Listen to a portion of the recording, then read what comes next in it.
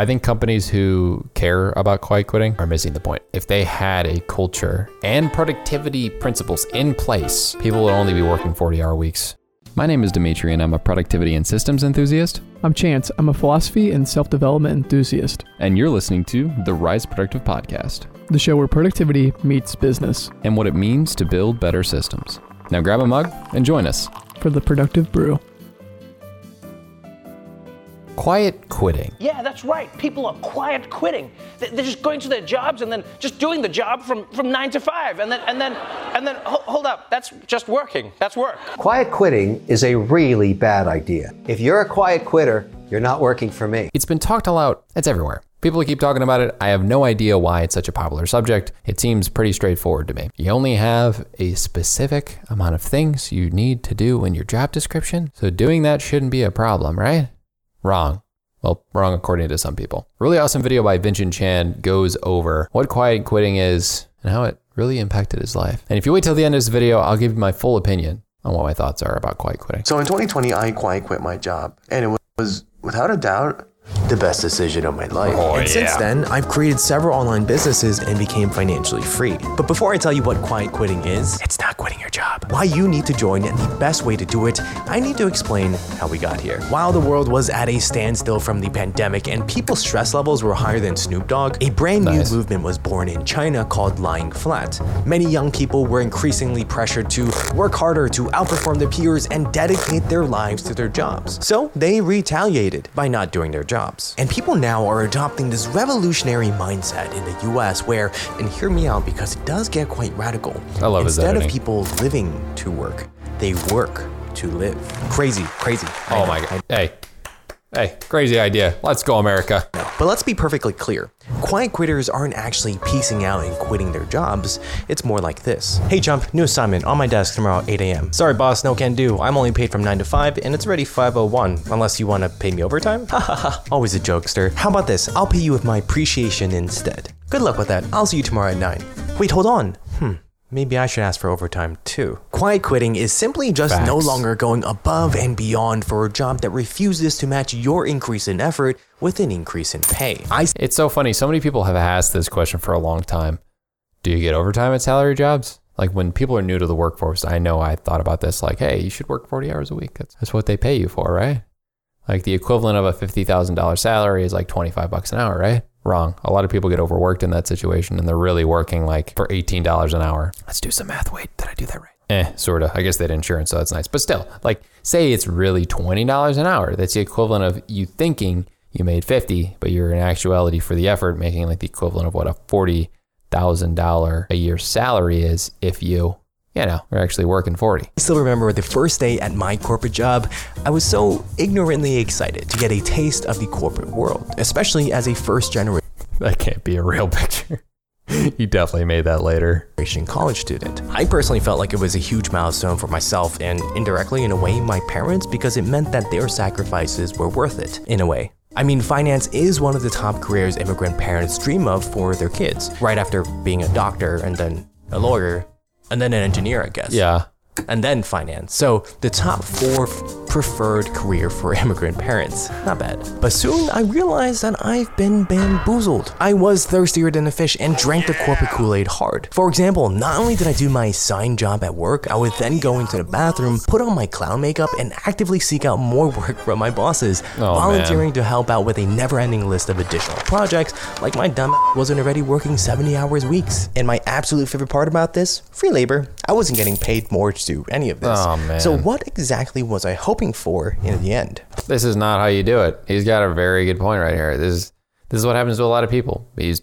I'm guessing thinking about getting a raise earlier. That I would be blessed with a 1% raise at the end of the year so I can afford to see a doctor and ask if it's medically okay that my blood is now composed of 90% black coffee. I was indoctrinated to believe that my worth as a person was defined by how hard I could work and how much I could accomplish for someone else. And it also didn't help that executives would pressure us to do more and go above and beyond with stupid motivational speeches like, you know what? Here. Kevin is a perfect example. Quiet quitting is a really bad idea. Really? How come, Kevin? The whole point is you're there to make the business work. I agree. I'm there to make the business work, and I'll do that for the hours that I'm paid. You have to go beyond not because you're forced to. You have to go beyond because you want to. Hold on, Kevy Kev. Wait. What if I don't want to?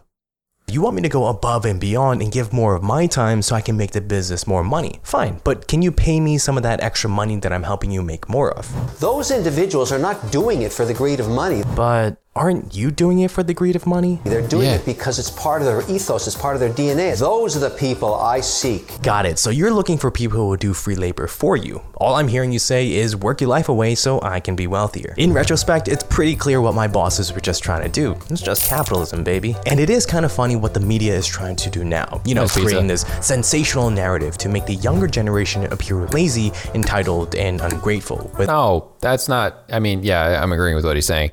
Here's the thing. Quiet quitting is just doing your job description. That sounds outlandish. Listen, this is coming from somebody who works 70-hour weeks plus, probably, considering my side gig. I think companies who care about quiet quitting are missing the point.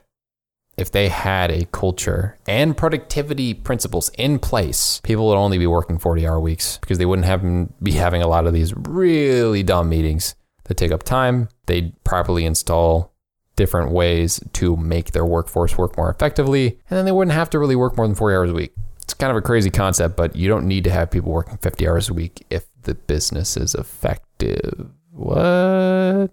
With this quiet quitting trend, all because this new generation is setting boundaries and completing the tasks that they're supposed to complete within the time that they're paid to do them. Outrageous. But this is... You should not punish people for getting work done quicker. I have a habit of too much working fast at my job and on my side gig. I don't think people should be punished for getting work done quicker. In fact, I think they should be rewarded for it. So in the circumstance where somebody finishes 40 hours of work in 30 hours, they should do whatever the heck they want in that outside time. It's really crazy to me that Rise Productive is almost at its 3-year anniversary. Over the years, we've shared with you so much free content on how to improve your efficiencies, operations, and intentionality across multiple content platforms. Between the podcast, newsletter, and YouTube channel, we try to give you as much free value as possible. All that we ask in return for all this free knowledge sharing is that you give us a review on Apple Podcasts or your favorite podcast platform so that more entrepreneurs and those seeking more efficiency in their lives can find our content. These podcast reviews increase our rankings and help us reach more people who, just like you, just want to get more efficient. Thanks in advance, and now let's get back to the show. And people are realizing they can do that with remote work because no one's literally watching them, and they just can leave their laptop open and like, oh, you're online. But the thing is, that's like saying you have an exchange of services for anything else, right? Like, okay, my exchange of services with you is I pay you $5 for this burrito. I don't expect you to give me more than what the exchange of services is, which is give me the burrito. And I don't expect you to go above and beyond because I paid you $5 for the burrito. If I got more burrito, I'd expect to pay more. If you gave me double meat for free, yes, would it be kind of nice? Sure. But I don't expect it because that's not the price. Hence the salary and the hours of the contract you gave me. Is the same sort of script that fuels the generational divide that's been going on since the documentary The Land Before Time was filmed. Every older generation thinks that their younger generation doesn't understand true struggle or hardship, because back in their day, they had to walk 8 miles to school every single day in a snowstorm without shoes. And most of the older folk think that all younger folk do now is complain and complain, which might be true, but isn't that the whole point of societal and technological advancements? To make life easier and more comfortable for future generations so they can spend time doing other things. But then again, maybe the older... That has been every generation's breakthrough, right? Like there was various things that have happened over time that have allowed people to save time. We don't have to farm the same way we did before. Therefore, farmers are able to do it in a smaller group of people with machines. And then that is freed up, honestly, the majority of our time, right? We don't have to deal with manufacturing struggles like we used to. We don't have to deal with shipping struggles like we used to, being only overseas and slow overseas. And we don't even have to deal with slow communication. So we have food that's quicker.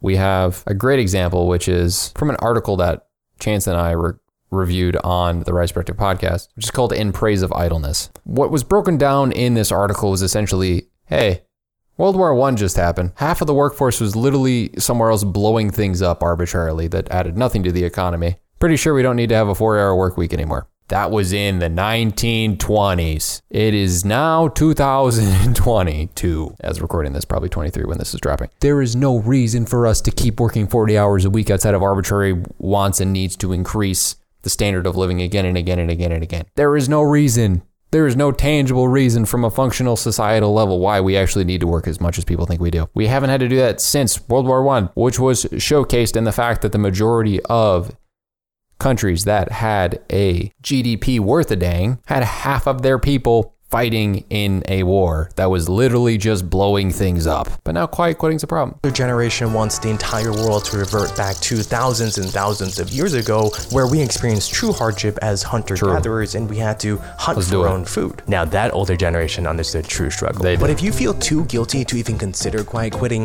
look at it this way. To most employers, you are just another cog in the machine to maintain their money-making engine. Expendable and easily replaceable. Do you want to have the same description as chewing gum? Sure, employers generously pay at least the federal minimum wage of a whopping $7.25 per hour. And the federal minimum wage hasn't been raised since 2009, while the cost of living has. Prices overall are now nearly 40% higher than in 2009. Thanks to our beautiful friend, inflation. And sure, if you suck up to your boss and sell your soul, you might get a solid 1 or 2% raise, but still, that is less than inflation. What fascinates me is that companies expect undying loyalty from their workers, but when profits are in question or the CEO wants a new Lamborghini, that loyalty is never reciprocated. Understand this.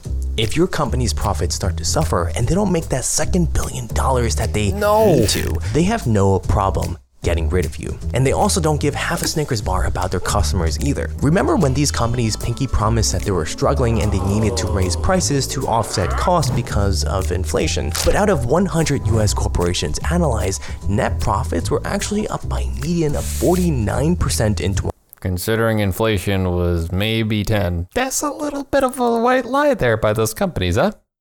2022, and in one company's case, as much as 111,000%. If that's called struggling, then sign me up. So is quiet quitting really the right word to describe all of this? It is a bit negative, so some more accurate names could be doing the job you're paid to do. Or what about setting proper boundaries to protect your health and well-being? It's 2022, y'all. Gallup surveys found that workers who are neither engaged nor actively disengaged at work, aka quiet quitters, make up at least half of the US workforce. So it might be time to partake in this activity, and I'll show you the best way to do it in just 1 minute. Thinking back, there was one particular conversation I had a few years ago that completely changed my life. And it was the final straw that convinced me to become a quiet quitter, way before it became trendy, which means that I'm kind of an OG. It went like this. Hey man, I'm really worried about putting more effort into my side hustle and focusing less on my real job. Why? What's the worst that can happen? Well, everything can fail. I can lose my job and my side hustle doesn't make anything. Yeah, and what would you do next? I would have to look for another job then. Exactly, you can't lose. Your worst case scenario is you end up in the same scenario that you currently are in. To this day, I still remember that conversation. This is what a lot of people have to deal with, right? This is what a lot of people have to deal with when they want to do something like become a creator like him, or even me. They think about like, well, what if I don't try that hard at my job and I get canned? Can you find another job? Well, yeah, I mean, I'm not a bad worker. I just am choosing to work less arbitrarily right now at this job. Congratulations.